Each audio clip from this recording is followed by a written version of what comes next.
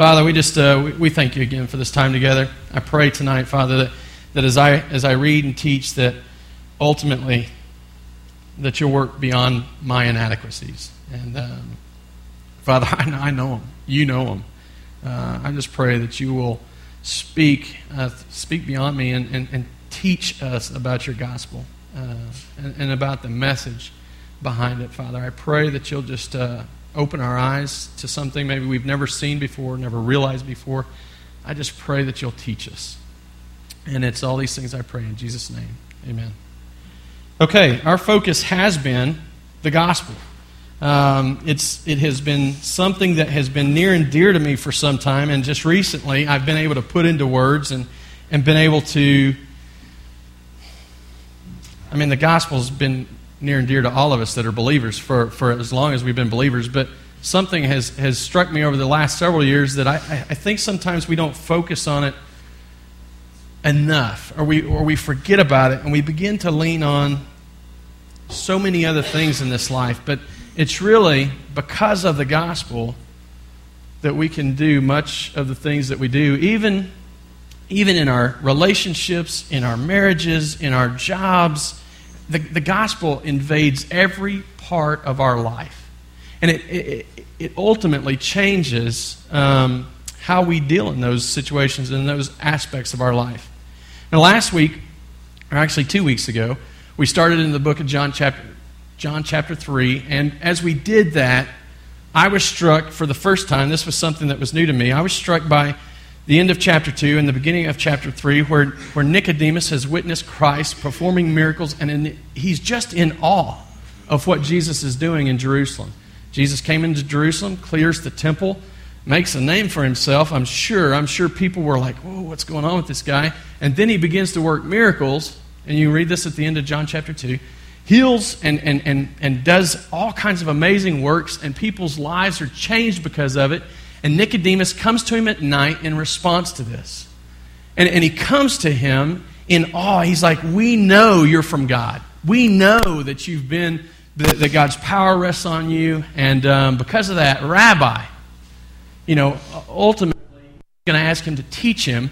But Jesus doesn't give him a chance to ask the question. He just begins to teach. And the first thing he begins to teach him is about regeneration, or being born again, or born from above, being made spiritually alive. And last week, as we went through that, and ultimately, I hope that you were able to get something from it, but last week, as we went through that, it's ultimately regeneration is a huge topic. We could talk about it for much more than what we're going to focus on in this chapter, but the things that I wanted you to see that Jesus taught Nicodemus is that regeneration is God's work. Ultimately, you have no power to regenerate anybody. Regeneration, what's born of the flesh is flesh, and what's born of the Spirit is spirit. So to become spiritually alive, to be regenerated and to be made alive, it's got to happen by God's work. Regeneration is man's greatest need. Without being born again, you will not see the kingdom of God. You will not know eternal life. You won't ever enter into heaven, and you won't know that life today. Regeneration is mysterious but true. You can't see it, you can't touch it, you can't hold on to it, but it's as real as the emotions that you feel whenever somebody tells a stupid joke and then you laugh. It's as real as the emotions. The exercise I had you guys do last week was look into one another's eyes and look into the person that's sitting next to you's eyes. And there's this weird kind of uncomfortable feeling when you look at somebody intently like that and you're not saying anything. So there's just something weird happening. You can't quantify that. You can't put that into a box and wrap it up and give it to somebody. It's not a solid thing, but it's real. And regeneration, while there have been many people that have tried to define it and tried to talk about it, and there is greater teaching in Scripture than this one point. The truth is that no matter how hard you try, there's a divine side to regeneration that you and I can't define. We can't work it out. We can't totally comprehend it. We might be able to apprehend it or at least acknowledge it, but we can't figure it all out because it's divine. It's God's work. And so he let Nicodemus know that. And regeneration is the beginning of salvation. Ultimately, this is where salvation begins. Salvation does not begin at us saying the sinner's prayer. You're not going to find that anywhere in Scripture. Counting on your salvation based on some prayer you said as a kid or even a week ago. Well, I'm a Christian because I said this prayer. Well, no, that doesn't force God's hand in regeneration. Regeneration happens by God's power, by His decree, by His choice, by His sovereign will. Now, I don't want to negate repentance. I don't want to negate faith. Those are all biblical concepts, and we'll talk about those things tonight. But you and I cannot force God to regenerate us or anyone else. Okay? So here we go. Now, let me give you an illustration based on that. When I was in the Army, there were plenty of people who put on military uniforms. But just because they put on a military uniform, that didn't make them a soldier. I worked with this one person as an aircraft mechanic. I was a Black Hawk mechanic, and I was assigned to the same aircraft as this other person, and she and I were I guess the best way to say it is we were attached to the general's headquarters. I mean, we flew we didn't fly it, we were crew chiefs on the general's helicopter. And every day she'd get up and she'd put on that flight uniform and she'd come to work and she'd pick up her toolbox and she'd tote it out to the aircraft. But I'll tell you what, all due respect to her, she was not a mechanic. She just wasn't. And just because you got the tools and just because she had the uniform and had all the external trappings didn't make her a mechanic. Lewis is a doctor. You've heard the commercial that says, I'm not a doctor, but I play one on TV. How many of you are going to take your kids or your brother or sister to a doctor who is not really a doctor, but I play one on TV? Just because they put on the white coat, hang the stethoscope around their neck, have the external trappings, that doesn't make them a doctor. And that's what regeneration is about. You can do all kinds of things. And you can set yourself up with all kinds of external trappings.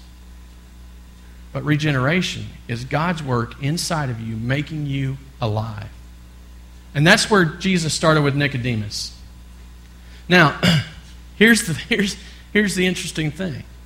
And we talked about this and we made fun of ourselves, but the authenticity of the church, the authenticity of God's people is founded right here. It's built on the truth of regeneration. Without it, we're no different than Pharisees. We're no different than anybody else out there that's working for their righteousness and their salvation. Mormons, boy, they're good people. They live moral lives. But I can't say that any of them have ever been regenerated, because they over and over deny the work of Christ on the cross. It doesn't matter what's happening on the outside if it's not already happening on the inside. And as we understand that, and that was last week's lesson, I don't want to dwell there too long, but as we understand that, we move forward in this passage, and we can't forget God's sovereignty in regeneration. We can't forget that. But we're about to come to a place where we begin to see man's duty, man's response illustrated. And so if you'll turn with me in your Bibles to John chapter 3, we're going to be focusing on the verses 9 through 21. I'm going to read along, and I'll make some comments along the way. But before we do that, let me just set up for everybody again. Let's just remind ourselves of the context.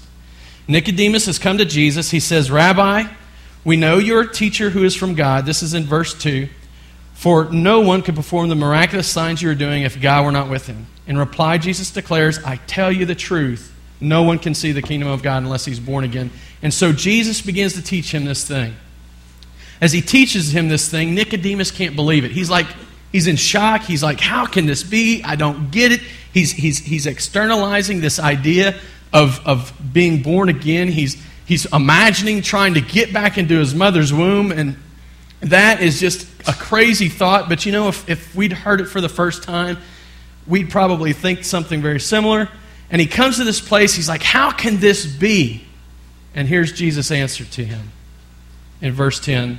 You are Israel's teacher, said Jesus, and you do not understand these things. Now, as I hear that, man, I almost hear sarcasm just dripping from it. And I don't want to say that Jesus was sarcastic or hurtful or mean in any way.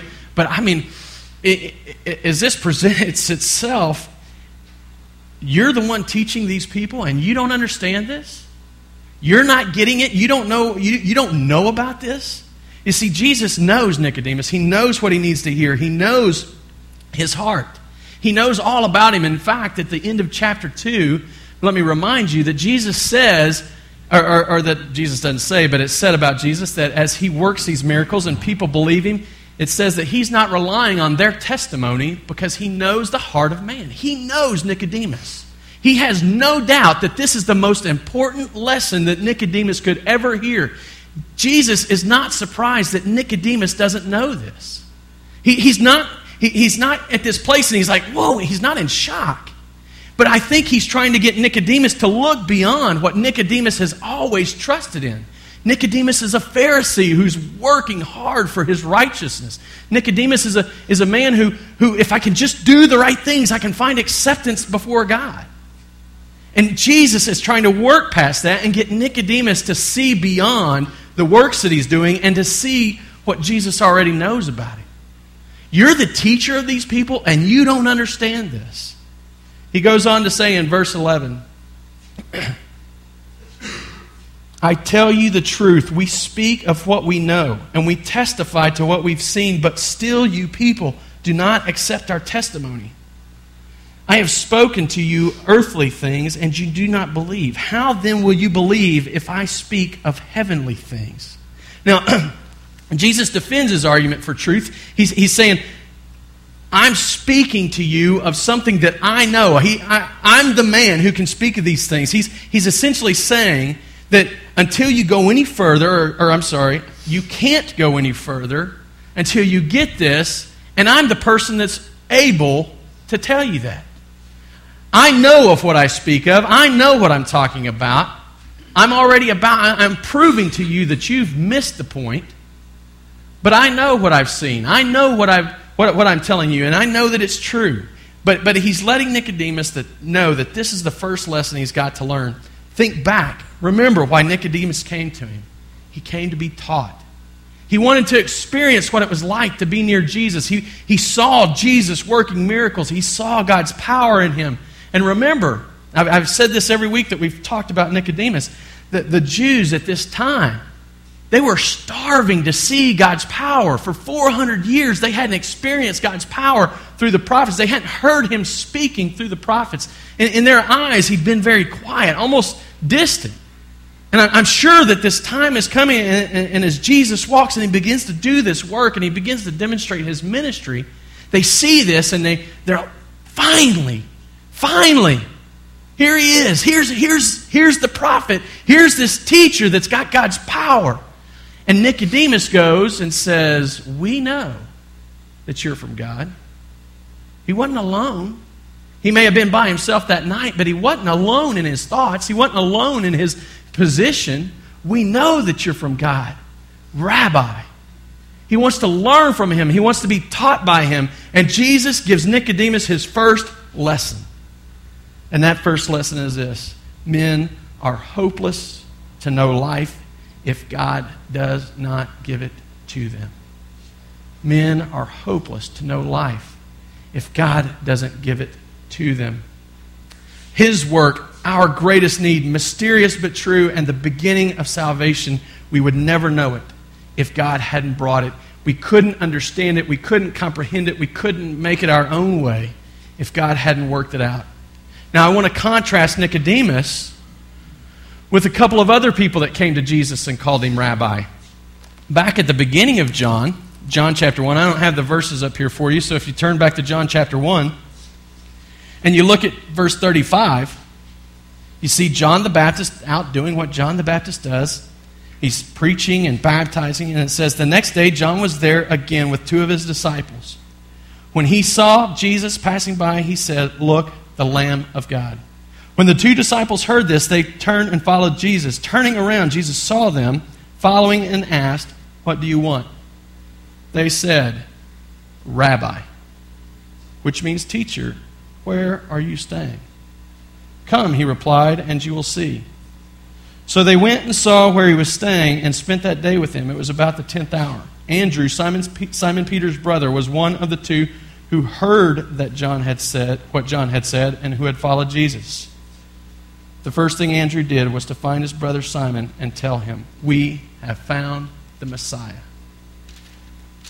Now, we just looked at that a few weeks ago, and I'm not going to go into a lot of detail about that, but if you think about it, there's a much different thing happening here as those two men approach Jesus and say, "Rabbi, where are you staying?"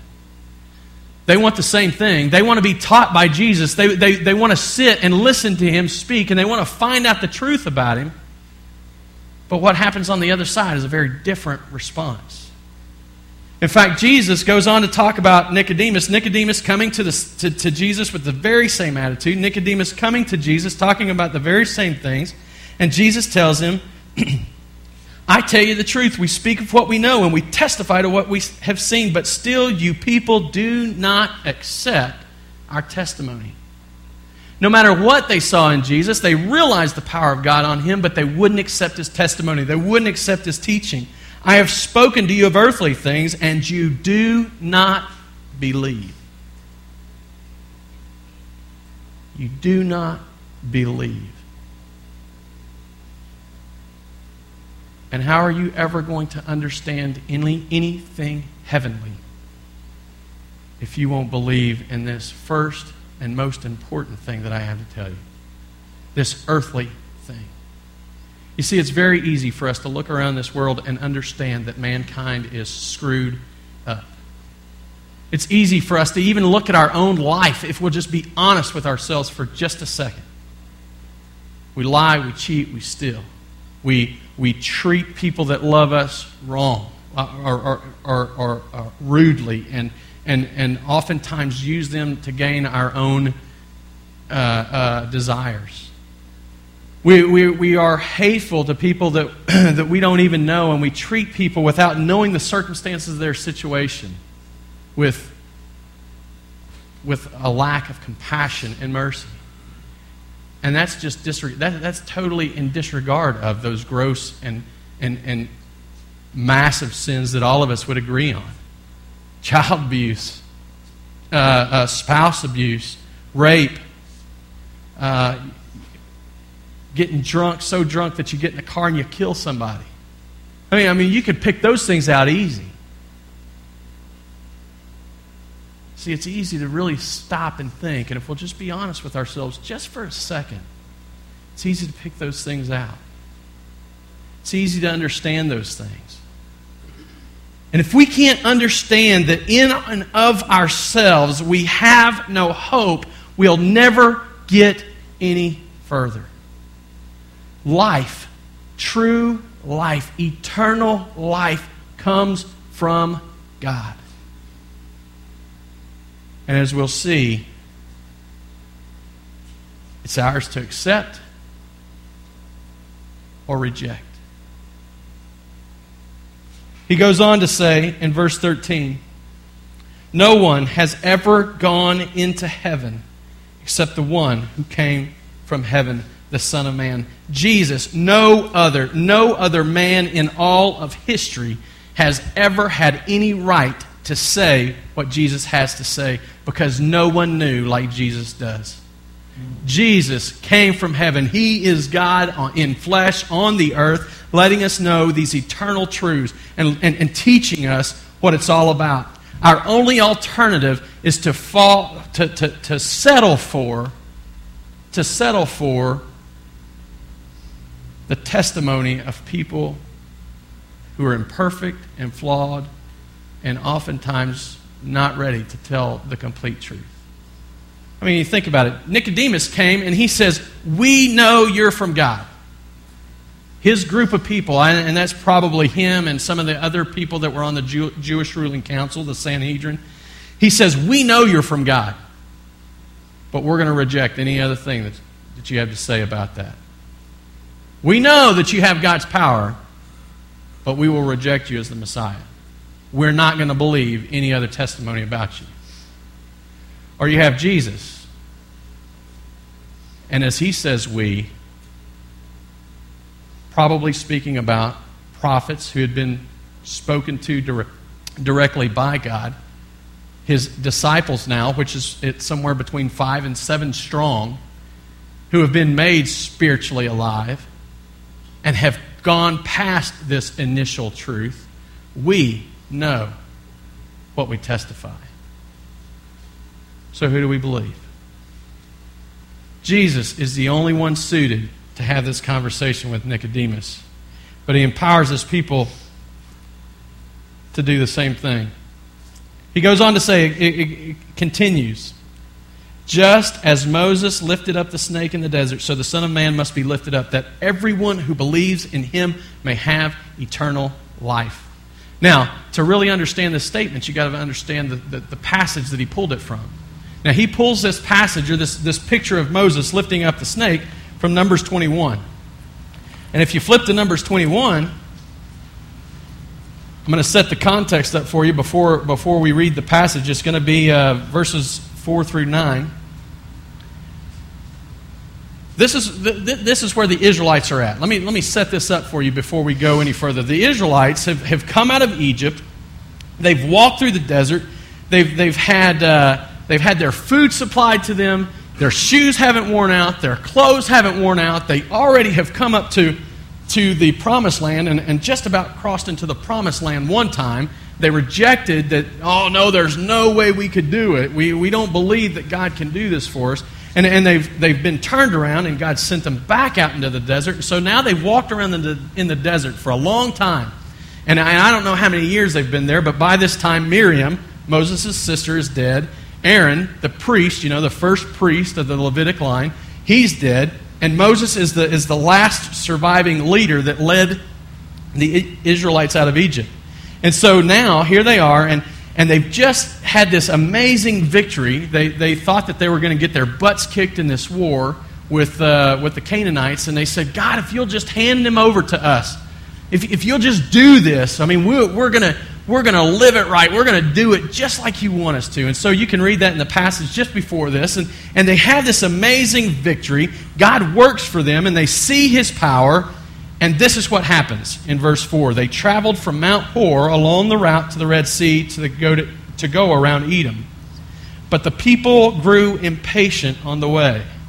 They spoke against God and against Moses and said, why have you brought us up out of Egypt to die in the desert? There is no bread, there is no water, and we detest this miserable food. Now let's think about this. What were they eating in the desert? Manna. God provided their food every stinking day. He went ahead of them in a pillar of smoke during the day and a pillar of fire at night. He never once left them alone. He was speaking to them and giving them law in the midst of all of this. They're walking around in the same shoes for 40 years. Their tunics or their clothes, whatever it was that they wore, never wore out. They didn't have to make new ones. They were okay. They probably weren't faded like you see on those Tide commercials because, God doesn't need Tide to keep clothes from fading. They were good. They were provided for. Everything was everything that they needed was there. And if you flip just back a few pages, you'll see how God provided water. And here they are. Man, we're tired of this. I don't understand it. Why has it got to be this way? I don't get it. It's not the way I would have done it. Well, God took this pretty seriously. And in verse 6 it says, then the Lord sent venomous snakes among them. They bit the people, and many Israelites died. The people came to Moses and said, we sinned when we spoke against the Lord and against you. Pray that the Lord will take the snakes away from us. So Moses prayed for the people. The Lord said to Moses, make a snake and put it up on a pole. Anyone who is bitten can look at it and live. So Moses made a bronze snake, put it on a pole. Then when anyone was bitten by a snake and looked at the bronze snake, he lived. Now, I'm just glad he doesn't send snakes for me every time I kick and grumble and it doesn't fit my perspective of what happens or what should happen. But God dealt with the Israelites in a very specific and special way, I think, because ultimately this gives us an amazing picture that Jesus plays off of right here. But to understand it, let me explain to you. The serpents, obviously, this is how Satan came in the garden. Serpents have always been this idea of an evil presence. And so here the serpents come in amongst the camp. They begin to bite, and they're there because of sin. They have come into the camp as a consequence of sin, and their consequence is that they bite and people die. And really, what begins to happen is people all of a sudden realize, wait a minute, we screwed up. We sinned. We should have never said those things about the God who's provided for us, taken care of us, watched over us, and guided us. We should have never spoke against his leader Moses. We sinned when we did that. Please don't let it happen anymore. Give us some answer for life. And God gives them an answer. He tells them to make that snake, make that serpent, and raise it up on a pole. And you know what's interesting? Yeah, I know, snurpent. Go ahead and laugh. I'm good at things like that. What's amazing is there's a picture of a serpent on a pole, and you think, well, what does that mean? Christ, as he hung there on the cross, he who knew no sin became sin. You see, the picture is of the evil on the pole being sacrificed. Just as Christ hung on the cross and took the sins of the world upon himself, he who knew no sin became sin. And so in a sense, the curse hanging there, the curse is hanging there on the cross. And people just had to look to it. People have to look to it, believe it, accept it. And so that's the picture that Jesus gives. Jesus gives this picture of, I'm going to have to be lifted up. Just like that snake, I'm going to take on the sins of the world. I'm going to become the curse for this sinful world. And he finishes it off by saying that everyone who believes in him may have eternal life. You see, Nicodemus couldn't get past himself. He couldn't believe it. Christ is saying, I've come to accept it, to be that sacrifice, to accept that curse. And all you have to do is believe. Believe. Trust it. Accept it. Understand that this, it's not our choice. It's not our plan, but it's ours to accept. It's ours to believe in. And now as we come to this, I challenged you guys when I spoke on this verse on John 3:16 at Christmas that I never wanted us to read it the same way again. It's so easy to read this verse with the rote and memory that we're so used to, and we could spit it out without even looking. But as we come to this verse, I want you to remember what we spoke about at Christmas. And for those that weren't here, I'll just summarize quickly. God's love is so amazing because you don't deserve it. When this verse was written, and as we read it today, it should strike us with an idea and a sense that I can't believe he still loves us. But this is his grace. This is who God is. He loves those that are undeserving.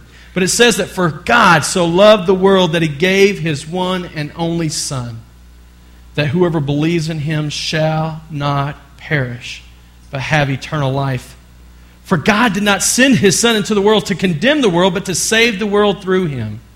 Whoever believes in him is not condemned, but whoever does not believe stands condemned already, because he has not believed in the name of God's one and only Son. This is God's prescription for salvation. You don't have to like it. You don't have to. It doesn't have to fit your ideas about about what should happen, it doesn't have to make sense to you. It doesn't have to make sense to me. God's the one that said, I'm going to save people in this way. I'm not the sovereign one that gets to make that choice. I'm not the one who created the world perfect. I'm a part of the race that screwed it all up.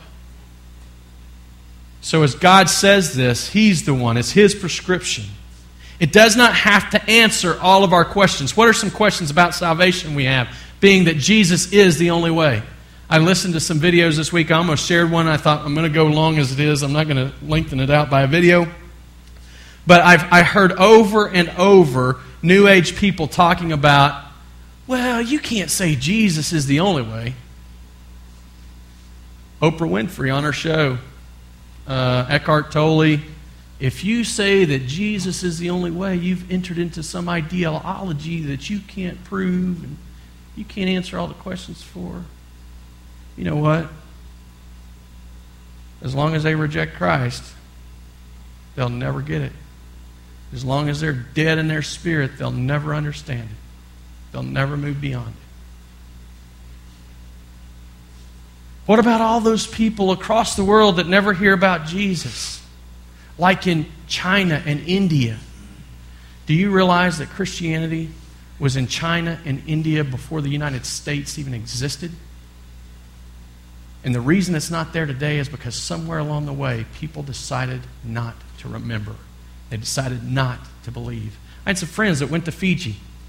Fiji started off as a cannibalistic set of group of islands. It's I'm going to screw it all up, and I'm geographically challenged. But anyway, they went to this place for their honeymoon. They're out in the middle of nowhere. I mean, their little shack is sitting out on this island. There's no TV. There's no phones. There's no roads. I mean, they had to get brought to this shack by a little canoe that goes between islands. They're out in... I mean, they're out there.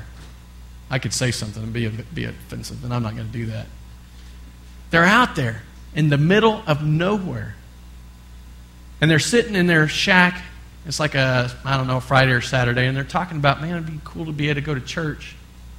And they get up and they start talking to, I'm sure there's people that come in and help and stuff like that. And they find out that this group of islands out in the middle of nowhere has turned from cannibalism to Christianity in its history. Because somebody heard the call and followed their Lord to a place where nobody else was going. And they shared the truth of the gospel. And instead of eating people, which is what they would have done, they began to love Jesus and to love others and to love one another. So let me tell you this. If God can bring Jesus to Fiji, He can bring Jesus wherever He wants to. And I don't have all the answers. I got plenty of questions. But I'm not the one that wrote the rules. I'm not the one that decided the plan. God did. And it doesn't have to meet all of our conditions. If God came down and tried to meet all of our conditions, He wouldn't be good enough for us. Because if He met my conditions, He wouldn't live up to yours. If His plan of salvation was good enough for me, and He was just trying to meet my needs, then it's likely it wouldn't be good enough for others. You see, it doesn't have to meet our conditions. We don't take God and make Him fit us. We take ourselves and we give ourselves to Him and let Him shape us to fit Him. He's the Creator. We're the creation. Without this, we're already condemned. People don't like to talk about condemnation today. I don't like to talk about condemnation today. It's not a fun topic. It's not fun to think that there's going to be people die and go to hell. It's not fun to think that if they could just click some switch in their head that they could believe, and because they don't believe, they're already condemned. But that's what Jesus said.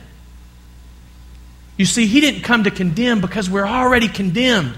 We're already lost. He came so that there would be a way for salvation. He doesn't have to condemn us. We did that ourselves. God loved us so much that He gave us a way to know Him, to step back into relationship with Him, to know Him not just for eternity, but starting right now, to know Him in this life and to see things in a different light, to have darkness in one moment and have light in the next, to understand spiritual truth and have an ability to take off the rose-tinted glasses and see it for what it really is. God did that because He loved us so much. Condemnation is not fun to talk about. But without God doing what He's done, we're already there. Our responsibility, and He said it over and over in this verse, our responsibility is to respond in faith. Not rewrite it, not make it fit our perspective, not candy coat it so that it makes us feel all fluffy inside, but to understand who we are and by faith who we can be.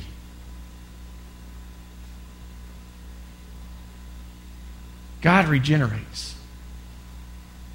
He brings people to life. All we can do is respond in faith.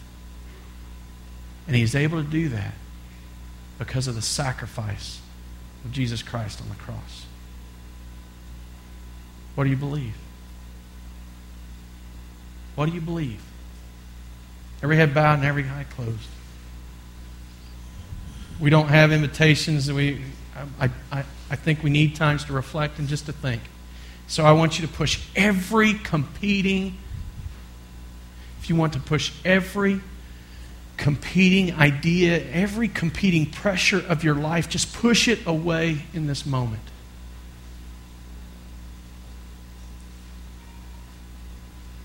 And I want you to ask, and I want you to be intent before God. If there's some area of unbelief, I want you to cry out for Him to just help you in that unbelief. Cry out for Him to show you the truth. This week I watched a video of a man who was in the hard rock group Korn. He sat there tattooed from just all over his body, his hair stringy.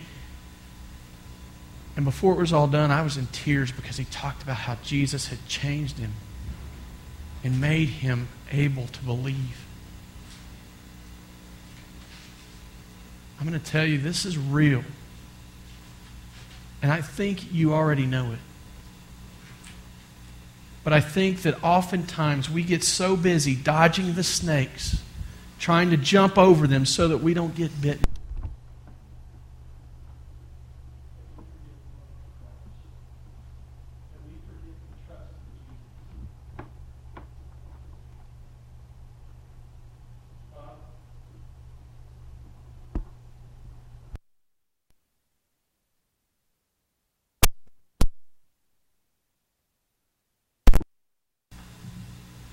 In my own life, and as someone who is deeply concerned about each and every person sitting in this room, I ask you to show us,